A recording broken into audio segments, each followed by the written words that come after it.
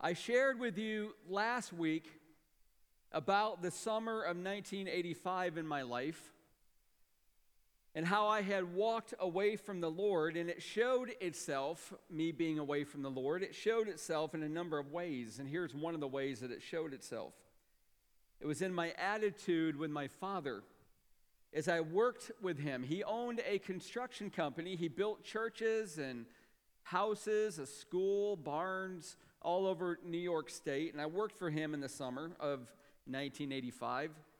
It's early summer, it's early June, and it was a Monday morning. And again, I kind of told you this last week, I was far from the Lord. I'd been drinking all weekend. I did not even want to be at work, but it's Monday morning. It's about 5 minutes after 8. I will remember this probably for the rest of my life while I have memory.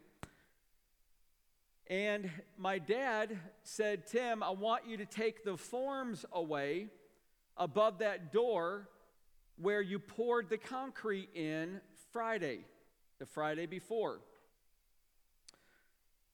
I took the forms away, and in plain sight, and this would remain visible, this was a commercial doorway of a church, in plain sight were holes and pockets where I did not tamp the concrete down all the way. Very shoddy work. And my father angrily handed me a ball-peen hammer and a chisel. He said, "You chisel all of that out of there, and you're going to re-pour it today." Now it's about 5 minutes after 8. It's a Monday morning.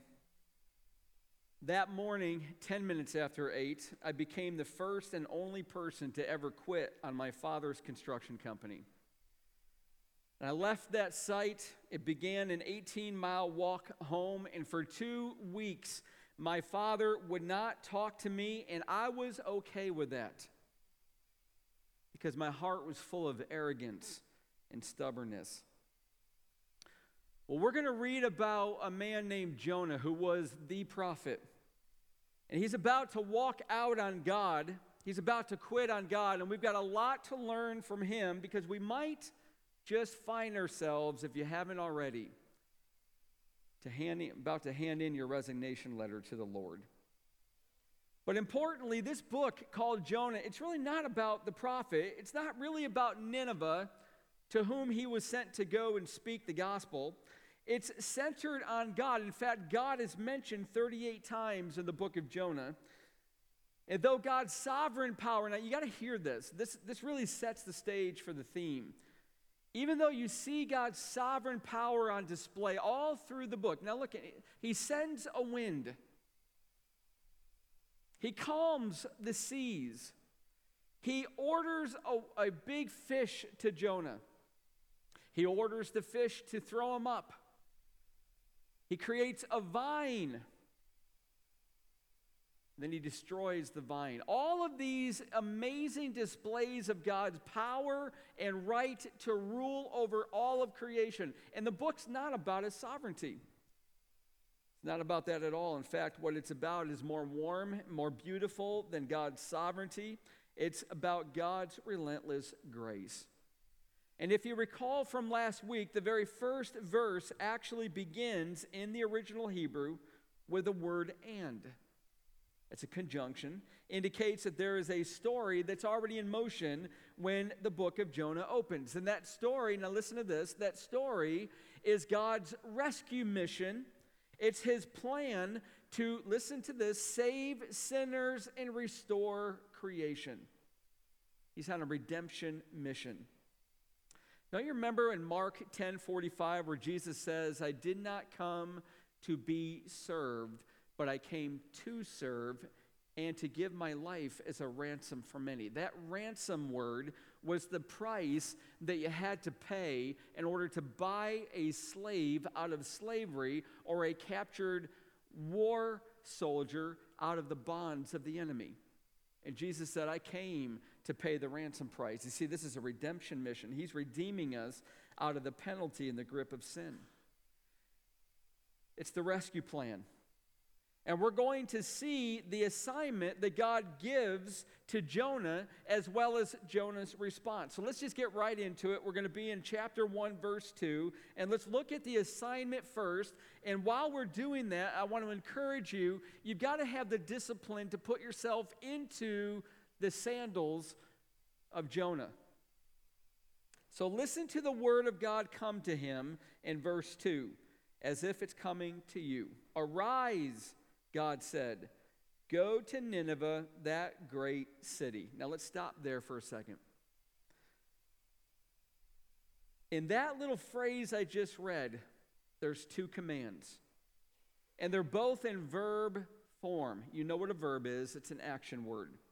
And it seems like such a tiny point to make, yet for most of us, I think probably for all of us, it's the first point where we fail in our service of God. We have a little saying in the Ackley family. My kids know it. My son finishes it before I even can. He rolls his eyes at it. They're not really fond of this saying, but we've drummed it into them through constant repetition. Here it is. Parents, I would encourage you to incorporate this into how you speak to your children. Delayed obedience is what? Disobedience. If we ask you to do something, children, this is how we instruct them, then to sit there and ponder it is disobedience. What we want and what pleases us is your response. Not yet. All right. We're all going to be doing this throughout the night. This is not an advertisement for Crystal water.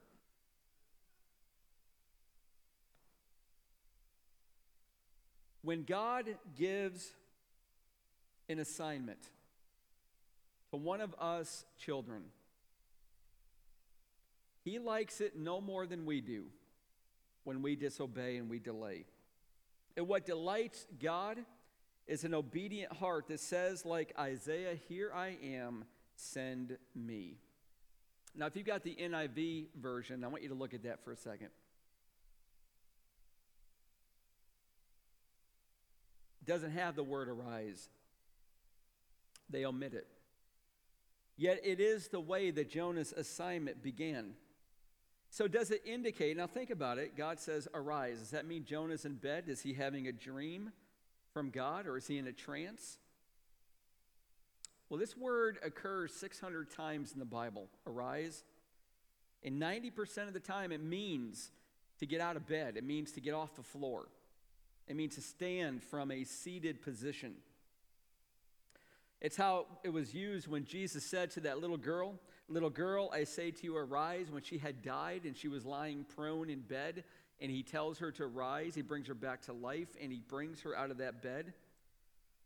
But it's also used metaphorically, and this is the way it's used in Jonah 1, verse 2. And it's used like this when God tells Joshua, who followed Moses, to arise and take the people of Israel across the Jordan into the promised land. You see, the people of Israel had camped. They had settled down. They had stopped marching. They stopped moving. So when God wanted Israel to break camp, when he wanted them to get moving, he would command Moses to rise and go. I think I'm going to be doing this the whole time. This is going to be a fun sermon. He told Gideon, who was stuck in hiding, to arise and go. You know why I think I'm coughing? Are these ceiling fans. So if somebody who knows how to turn them off, the front ones, could do it, that would be really helpful. And everybody on Sunday morning is going to be looking up at these ceiling fans, wondering why aren't they going. When Elijah, who was camped by the Kerith Brook for 6 months, and his water was dwindling, do you remember that? The brook, it was dwindling, and there was no more water. Then God's word came to him and said, rise and go. In other words, in all of these occasions that I just explained, you had gone from a settled position to a movement. And this is how the word is using. Jonah had become settled, and God says, I want you to get moving. Arise and go. Now listen, all of us tend to trend to dormancy. Now take stock of your life for a second and see if this is not true. All of us tend to want to be comfortable. We want to settle. We don't really like those interruptions in life, and we get mired into the affairs of this world. We get stuck in life.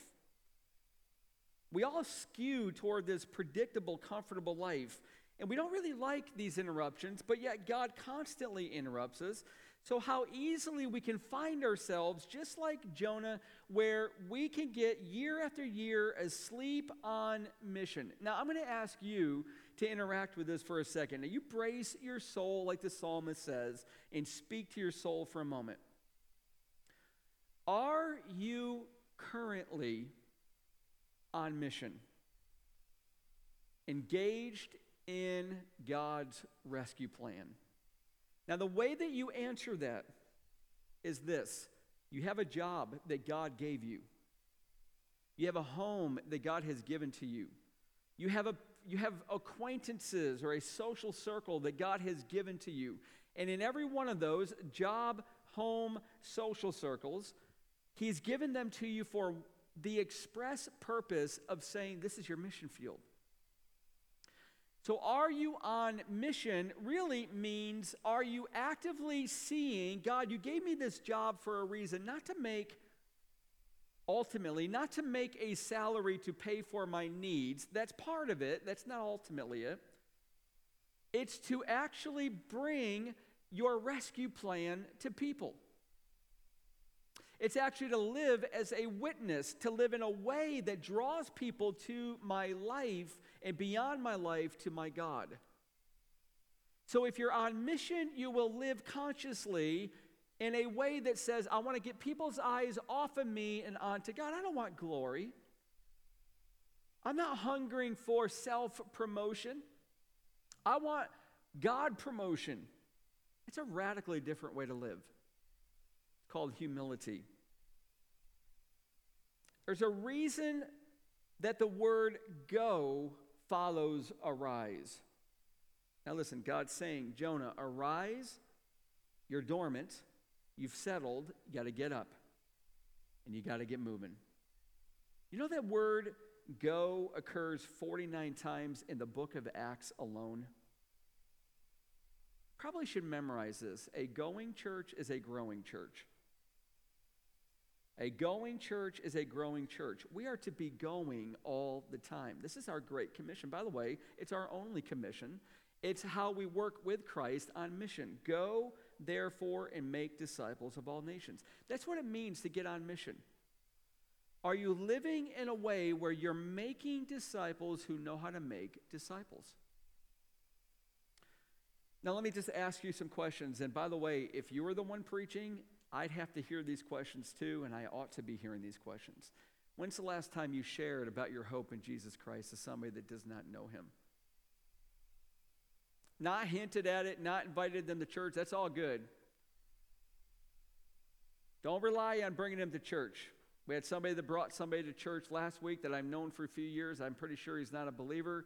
He left and says, that's not my cup of tea. Listen, don't rely on the church experience to do your work. Your work is to make disciples. When's the last time you shared with somebody that's not a believer all about the gospel?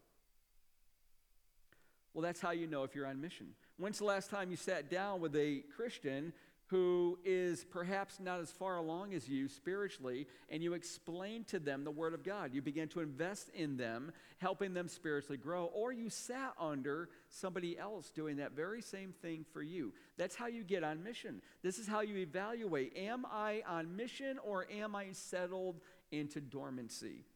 And if you're the latter, God's going to be speaking to you saying, arise and go. So let's evaluate ourselves. If you got your bulletin, you'll see these in there, and I'm going to give you some questions to ask to really take stock. And you have to do this honestly because you're the only one seeing it. So you might as well be brutally honest with yourself. And I want you to look through these. And if it's a yes, then put a 5. If it's an absolutely no, put a 1. And if it's anywhere in between, which is where we usually try to self-evaluate, right? We don't want to say 5, that's arrogant. We don't want to say 1, that's painful. Try to be honest. Do I plead for the salvation and the restoration of the spiritually lost people in my life? The way that Abraham did when he heard that God was going to go destroy Sodom and Gomorrah, and he pled with him over and over. Do you prayerfully plead with God over the lost people in your life? Now, if you do that regularly, and if you do that passionately, you should answer a 5. If you've not done that for months, you're trending down to the 1. You're dormant. You're settled. You got to arise and go. Do I begin each day by reminding myself that in everything I do this day, there's nothing greater than to serve God's purposes? You start your day with that mindset. If you don't, you're going to trend to dormancy. Do I regularly review my day before I go to bed and evaluate how well I served God? The problem is, for a lot of us, we don't ever do this. We don't ever take those few minutes to go back over our day and let the Spirit of God encourage us where we did well and convict us where we didn't. Do I leave the worship services of my church excited to serve God in my life? Do you leave here knowing that as you walk out of this church, you're walking onto your mission field? And are you excited? You can't wait to go to work. You can't wait perhaps to go to your family where there's unbelievers. You can't wait to contact your neighbors and get together. You can't wait to get back in that dorm room or your school, maybe your teams or your band. You want to make your mission field preeminent in your life. Now, if you don't think that way, then you're back to 1. If you think that way all the time, you're up at a 5. Now, here's where it gets really, really sobering. You ready? Does the way I manage my calendar reflect a yielded servant of God? It really would not be difficult for you to say, Tim, I want to sit down, and would you be okay if you and I walked through your calendar? I want to see how yielded you are to God's mission plan. It wouldn't be hard for you to see that. Even more sobering would be if you actually asked me, can I see the way that you spend your money? Because the way we manage our money reflects how much of a priority God's mission really is. Now, how are you doing with those 6 questions? The way that you want to respond to them. You could, I suppose, you could be getting a little annoyed at me because I'm being kind of intrusive. I get that.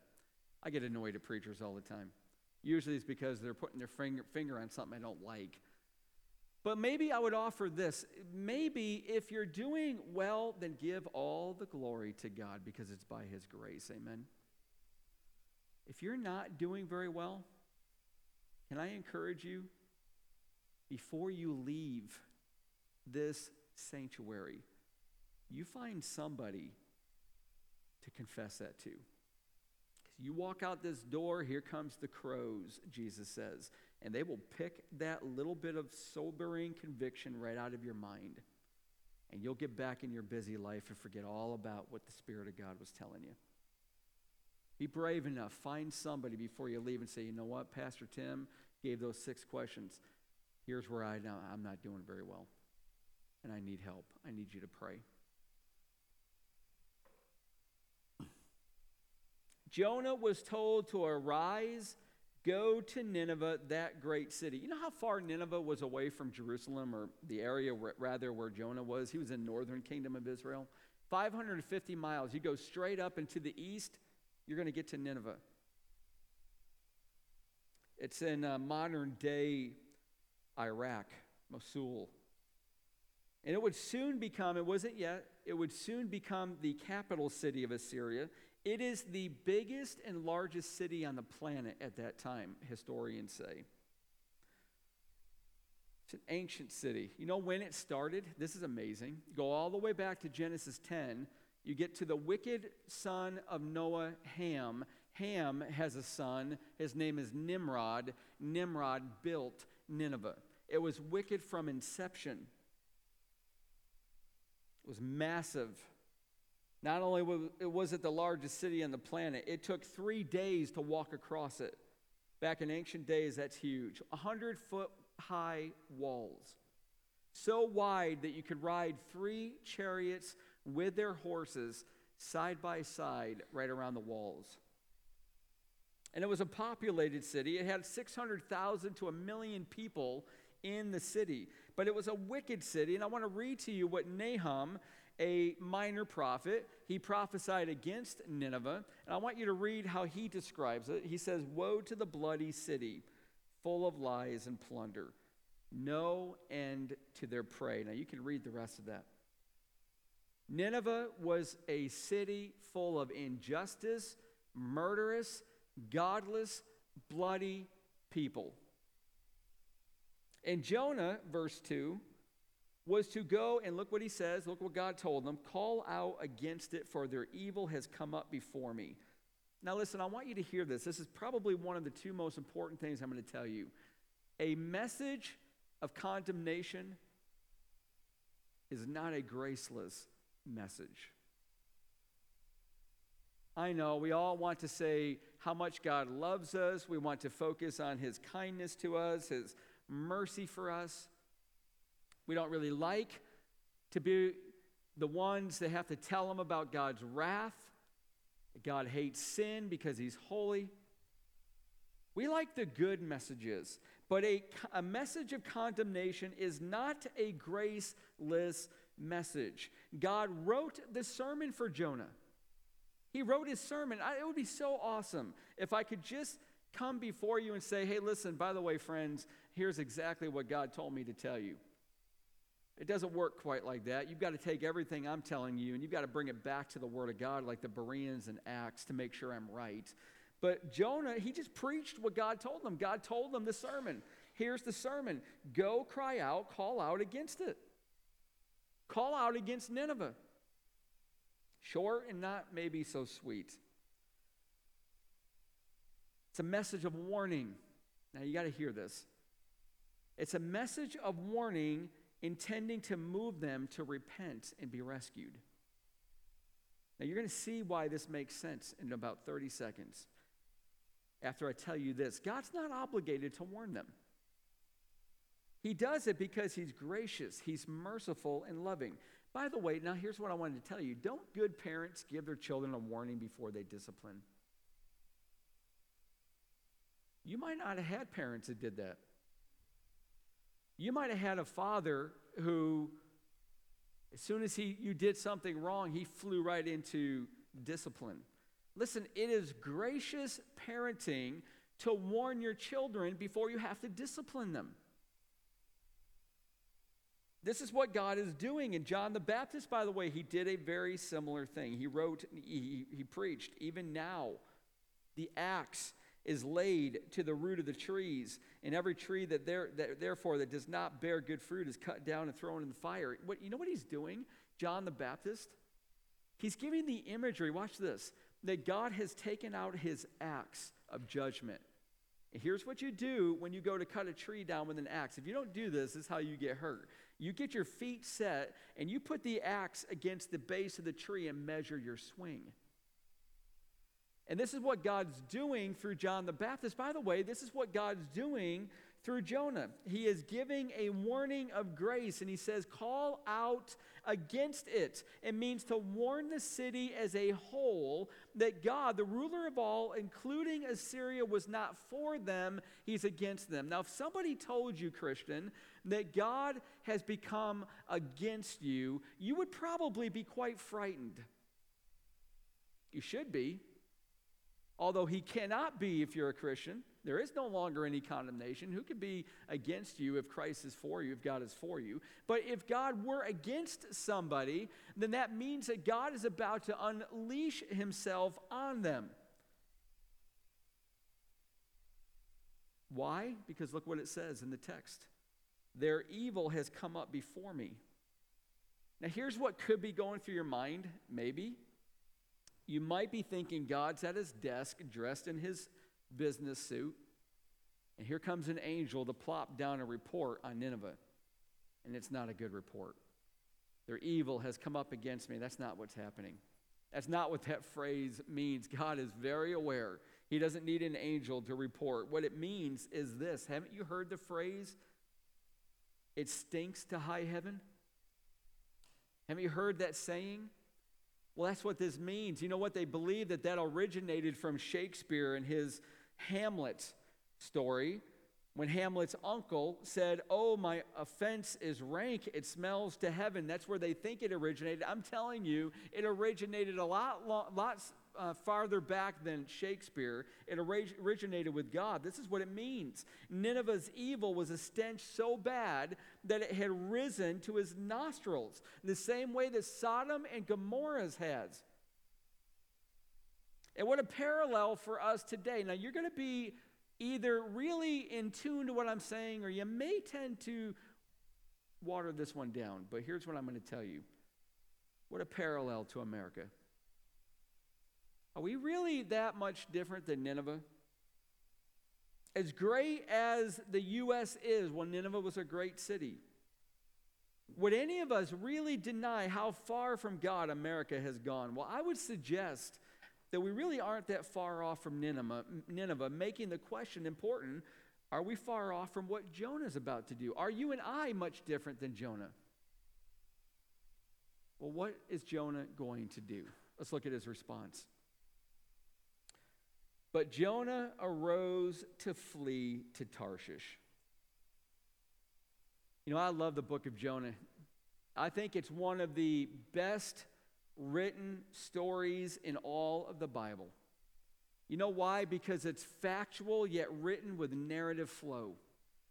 If you've read Jonah, don't you feel the storm-tossed seas? Don't you feel the terror of the sailors, the dramatic demise when Jonah is sinking to the bottom of the ocean, the petulance of his self-pity? You feel all of that. That's the flow, that's the power of the book of Jonah. But God, right in the midst of it, says, but Jonah arose to flee to Tarshish. This is the beauty of the book of Jonah. God says, arise, go, cry out, call out against them, for their evil has arisen to me.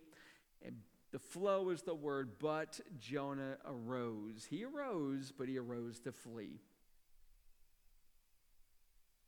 Why? Was it because he was afraid of preaching God's wrath to the brutal, wicked, bloody Assyrians? Is that why he refused the assignment of God? I mean, come on, I'm telling you as someone who preaches, it's not always easy for a prophet or for a pastor to preach what they know is going to upset people. It's not that easy. If you're a people pleaser, you're doomed. But even if you're not, it's not that easy. You want to know why it's not that easy? Well, you can see it in Jeremiah the prophet. God had to tell Jeremiah, but you dress yourself for work. His work was prophecy. Arise and say to them everything that I command you. Do not be dismayed by them. Do not be afraid of them, lest I dismay you before them. God was saying, Jeremiah, he wouldn't be saying this if Jeremiah wasn't afraid. Jeremiah had to preach a message of condemnation to his own people, and God said, stop being afraid of them and preach what I tell you to preach, or you're going to be afraid of me. The truth is, friends, there is no indication anywhere in the book of Jonah that he was struggling with fear. None. In fact, he himself gives the reason why he flees to Tarshish. Flip over to chapter 4. We're going to get to it in a little while. But look at verse 2. Here's why he fled to Tarshish. He writes, that is why I made haste to flee to Tarshish, for I knew, God, that you are a gracious God, and merciful, slow to anger, and abounding in steadfast love, and relenting from disaster. Jonah knew God's heart. He knew that God would forgive them. Jonah didn't want the Ninevites to be forgiven. He wanted them to be destroyed. Now, how's that for a prophet of God? See, his heart looked very different than God's. And he flees to Tarshish. He is intent, look what it says in chapter 1, verse 2. He's intent on getting away from the presence of the Lord. What does that mean? I mean, did Jonah really buy pagan theology? You know what pagan theology believed, right? It believed that your God, your little g God, only had power in its territory. And if you get out of its territory, then you're now under the power of a different god. That's why they had pantheons, many gods and goddesses. So is this Jonah? He thinks he could just get out of the territory of Yahweh, Israel, and once he's out, he's clean, he's solid, he's free. Look at what he says in verse 9 of chapter 1. He's telling the sailors that his God made the sea and the dry land. He knows he can't get away from God. He owns it all. He must have known David's psalm, Psalm 139, where shall I go from your spirit, or where shall I flee from your presence? That's verse 7. He had to have known verse 9, where he said that God is even at the uttermost parts of the seas. He can't get away from God. You can't flee the presence of God. Now listen, I'm going to teach you a Latin phrase. We're all going to say it. Coram Deo. Let's all say it. Coram Deo. Deo is God in Latin. Coram is before. Meaning that all of us at all times, now think if this is not frightening, all of us at all times are constantly before the face of God. He is always seeing us. There's never a moment where you can get one over on God. There's never a moment where he didn't quite hear that innermost thought of jealousy and anger and rage, or that doubt. There was never a moment where the lights were out and God's vision could not penetrate the darkness. He sees everything. You're always before the face of God, as am I. Jonah tries to flee the presence of God. What does that mean? Well, look what verse 3 literally says. I'm going to read it to you literally. It's a little different than your English. Jonah rose up to flee from being before the Lord. Now, you ready? If you were alive back then, here's what have immediately come to your mind. It would have been a picture of a servant standing against a wall, his eyes attentive to his master, waiting for the slightest signal to jump into action. This is a servant phrase from before the Lord. See, Jonah wasn't trying to escape the presence of God. Listen, he's trying to escape the position of being God's servant. In other words, he submits his resignation letter and quits. I don't want to be a prophet anymore. God, I don't want to go to Assyria. I don't want to go to the Ninevites, because if I go and I preach this sermon that you gave me to preach, they're going to repent and you're going to forgive them, and I don't want them forgiven. They're the enemies of Israel. I'm not going. Here's my resignation letter. I quit. And he goes as far away from Nineveh as he knows geographically exists. Tarshish. But he doesn't really understand what the Apostle Paul is going to say. Now watch, let this ring in your ears, friends. If you ever want to quit on God, here's what Paul says. The gifts and the calling of God are irrevocable. You cannot drop them. You cannot hand them back to God. He will not change his mind. Once he gives you a calling, once he gives you the gifts for the calling, he never takes them back. The calling goes on throughout the rest of your life.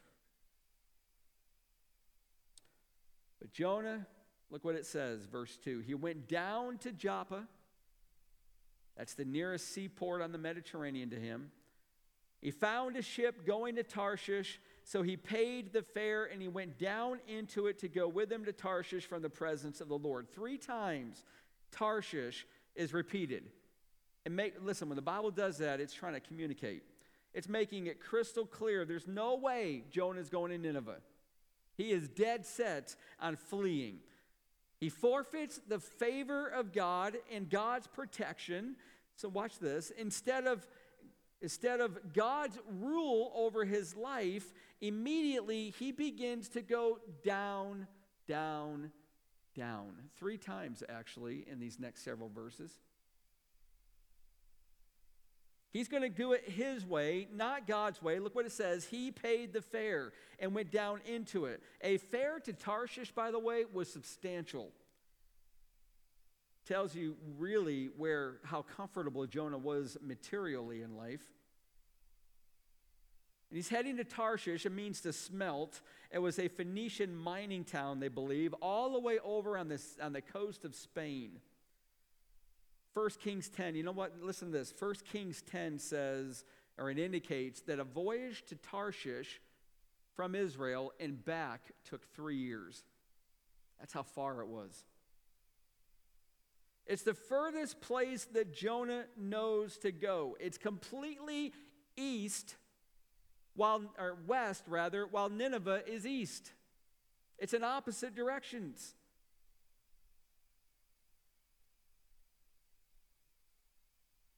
When we quit and hand in our resignation letter to God, you will begin to pay your own fare. In other words, you will begin to live by your own flesh. And your flesh, that spiritual nature that opposes God, that's what our flesh is, that part that makes us yearn after sin, that part that gives in so easily to temptation, that flesh will lead you downward in life until you spin out of joy and into depression and despair. That's the only direction the flesh will take you. So what did Jonah do wrong? Let's look at his mistakes as we bring this to an end. I'm going to give you 3 mistakes that Jonah made, and here's what I'm going to ask you to do. In every one of these mistakes, would you put yourself up against them? I have to do that for me too. And see how well you're doing. First of all, Jonah was not a man of prayer. He was not a man of prayer. It seems Jonah's a lot like us.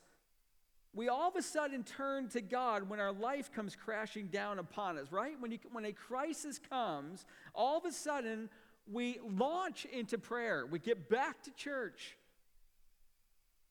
But when life is going well, we settle into dormancy. Many of us, look at chapter 2, verse 2. Many of us tend to call out to the Lord, pray out of our distress when we get really hard times. A person who doesn't sit often before God in prayer is one who's going to be listening to his own counsel. A person who does not sit often in prayer will be a person who will listen and believe his own counsel. And I don't know about you, in fact, I actually do, but I know about me, and the counsel that I give myself always seems like good counsel. I always feel correct. And how many times have I understood and discovered I really wasn't giving myself good counsel? But when I'm in communion with God, my perspective, my counsel shifts. It gets corrected and sometimes even discarded totally because often they were wrong. This is the power of prayer. Listen, the power of prayer, friends, when you sit long in the intimate presence of God and you speak to Him and you listen to Him speak to you, the power of prayer is to bring a shift in the way you think and what you desire, so that it may be done on earth as it is in heaven. God's will becomes your will because your will shifts. But when you don't pray like Jonah, only when times get severely difficult, when you don't pray, you exist in your own counsel. And your own counsel is coming from your flesh, and your flesh wants to pay its own fare, and it will take you down as you live in your own efforts. God's call to Jonah, his assignment, produced a crisis in Jonah, but he does not move to God in prayer.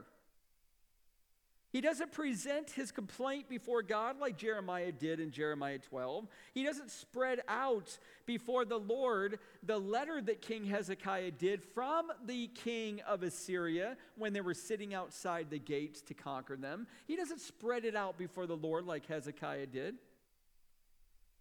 See, prayerlessness takes us to Tarshish. It urges us to rely on our fare-paying flesh, and it will quickly drive you into misery downward. Friends, if God has given you an assignment, which he has, called the Great Commission, to get on board his mission, and you're finding it hard to accept it in your life and in where he has you in life, then listen, your first step is to go to God in prayer. Sit long before him. And if Jonah had done this, then he would have received power from God to have victory over his own heart. But there's two more mistakes that Jonah made. The second one is this: Jonah was not a man in the midst of godly company. He receives this assignment from God, and he does not pray, nor does he go to a godly friend for counsel. There's not anywhere, listen to this, there's not anywhere in the whole entire book of Jonah that gave evidence that he had a friend or a counselor or a confidant. He's utterly alone. Yeah, he talks in chapter 2 to some pagan sailors, but that's it. He's a solitary figure. Chapter 1, actually. He's the prophet, right? He is the prophet of the day. He's famous, and he apparently discovered what a lot of people do. It's pretty lonely at the top. But that loneliness is one of our own making, for it is not the way that we live on mission. Where is Jonah when the storm hits on the Mediterranean Sea? Look in chapter 1. He's asleep down in the very center of the boat, again, all alone. Solomon got the danger of this. He says, 2 are better than 1 because they have a good reward for their toil. For if they fall, one will lift up his fellow. But woe to him who is alone when he falls and has not another to lift him up. Jonah fell, and there was no one to lift him up. So let me ask you, and you should be asking me this too. If you want to, you should, you can. Are you living life with godly company? Do you have godly friends to turn to when your faith is failing? And do you know what is really amazing? Listen, I'm going to give you now a perspective from the lead pastor of your church. It is frequent. It's not infrequent. It is frequent that people in our church come to me and they ask me to pray for them that God will give them a good friend. That happens more often than you think. They want a friend. How can they be in a church of 550 people and not have a friend who's godly to turn to when their faith fails? You know, some of my best friends, my closest friends in life, listen, I'm going to tell you how I got them. You ready? They came into my life through being in a life group with them and learning to live life together. Some of my closest friends in life are ones that I met and got to know and started walking in life with in my life group. So get in a life group. Learn to live life together. And you're going to be able to navigate together through the highs of life as well as the lows. Jonah had no one, and when he fell, there was no one to pick him up. Is that you? You will not be able to make it in this Christian life alone. It's not going to happen. Nobody's been able to do it. Thirdly and finally, though, Jonah was not a man driven to worship. He wasn't a man of prayer, he wasn't a man of godly friendships, and he was not a man of worship. How do I know that? Don't go there now, but I would invite you to some point. It's one of my favorite psalms. It's Psalm 73. It's a psalm of Asaph, and Asaph writes, "As for Israel, God is good, but as for me, my feet nearly slipped." In other words, he's saying, God, you're really good to everybody else, but not me, and I'm about to fall. And then he goes on in bitterness and lamenting, and he begins to talk about these godless people who are prospering in life. They're getting all these things. They're successful in life. They're able to overcome the good and the righteous. And my feet are slipping because, God, it doesn't make sense to me. It's not just, and I don't get it. And if it ended there, it's going to end like Jonah does in chapter 4, dismal and full of despair. But it doesn't end there. It goes all the way to the end where all of a sudden, watch this, you ready? Asaph takes himself to the Lord's sanctuary. That means he went to the temple to worship. And when he got to the temple, all of a sudden he saw the might, the glory, the grace, the goodness, the beauty, the power of God. And all of a sudden a shift occurred in his heart that sent him out of the temple a whole lot different than he came in. That's the power of worship.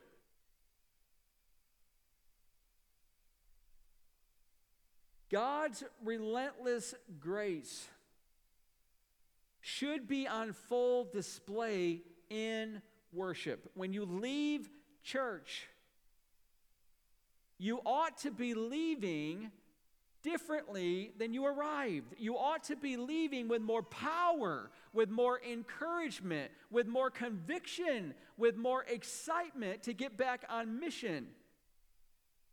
Because you've seen God and you've felt His presence again. You see, it was public worship that shored up Asaph's mind to be able to see the realities of heaven and hell and the justice of God's plan and the generous grace of God for sinners like all of us that occurred in worship. Jonah was not a worshiper. It's really not that difficult to see that a prayerless, friendless, worshipless life has no power to live on mission. Yet God is about to pursue this westward heading rebel called Jonah. And listen, you better hear this because it's true for you as well as it is for me. God always catches His prey. Always. And His relentless grace is going to pour out on Jonah, but his life is going to get worse before it gets better. But He will get Jonah back on mission because nearly 1 million people need to be rescued. Maybe God is pursuing you.